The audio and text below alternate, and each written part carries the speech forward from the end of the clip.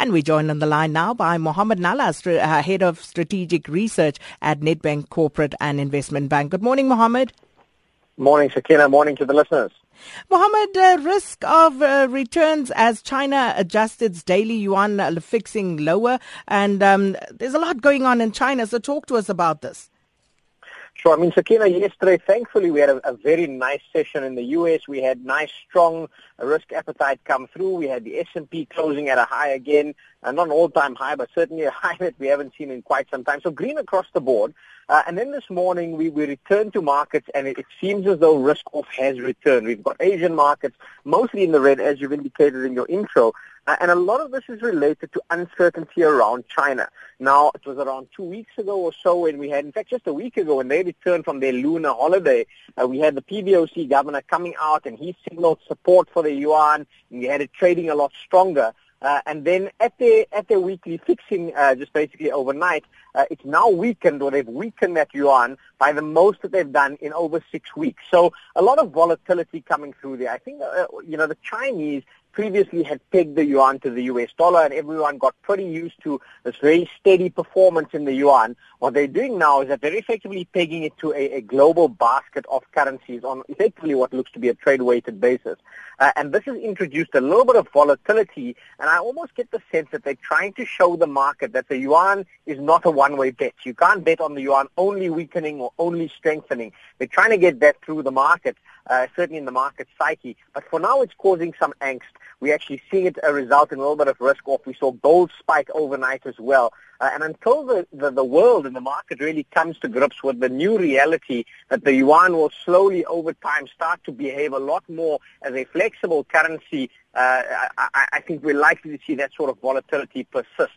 That coupled with the fact that we've got slowing Chinese growth and they're using massive amounts of ammunition to try and create some sense of financial stability in their own financial market, and that makes for a fairly tenuous mix for anyone who's a China watcher, and certainly for an economy like South Africa with very large economic and trade exposures to the Chinese. And of course, Mohammed, the oil markets, they're watching the outcomes of meetings to inform output caps.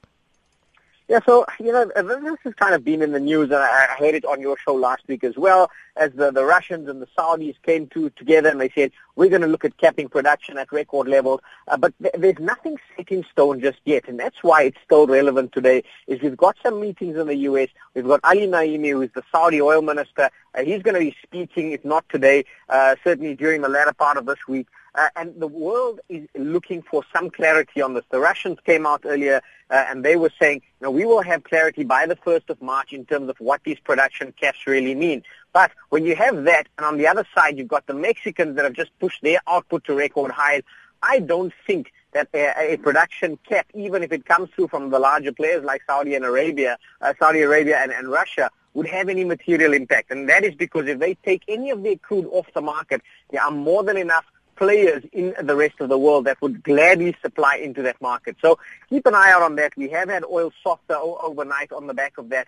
And the one last point on this is if you actually have a look at Saudi Arabia, you have a look at Russia, their production was actually coming off in the latter part of last year in any event. So there's nothing new in this production cap. It's merely let's call it a symbolic gesture.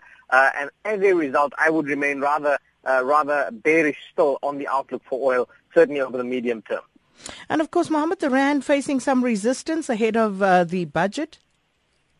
Yeah, so let's contextualize this. I mean, the rand has corrected quite nicely. It's consolidated from levels around 16 to where we are right now, around the 15, 20 odd mark. It seems to be running out of steam. It seems to be running out of momentum. And this is after a fair amount of optimism was then priced into the rand on the back of the fact that the market expects the finance minister to deliver a reasonably positive. And when I say positive, I don't mean in a sense that we're expecting things to go well, but they're expecting to deliver a rather pragmatic budget. That's resulted in some positivity coming through to the rand. It is running into some resistance around current levels.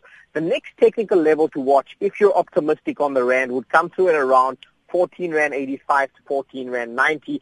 I don't get the sense that we have what it takes to actually break substantively below that. But if the budget does disappoint, that really will be your litmus test in terms of whether we actually can even get to those levels or if resistance at current levels holds. Lots of event risk.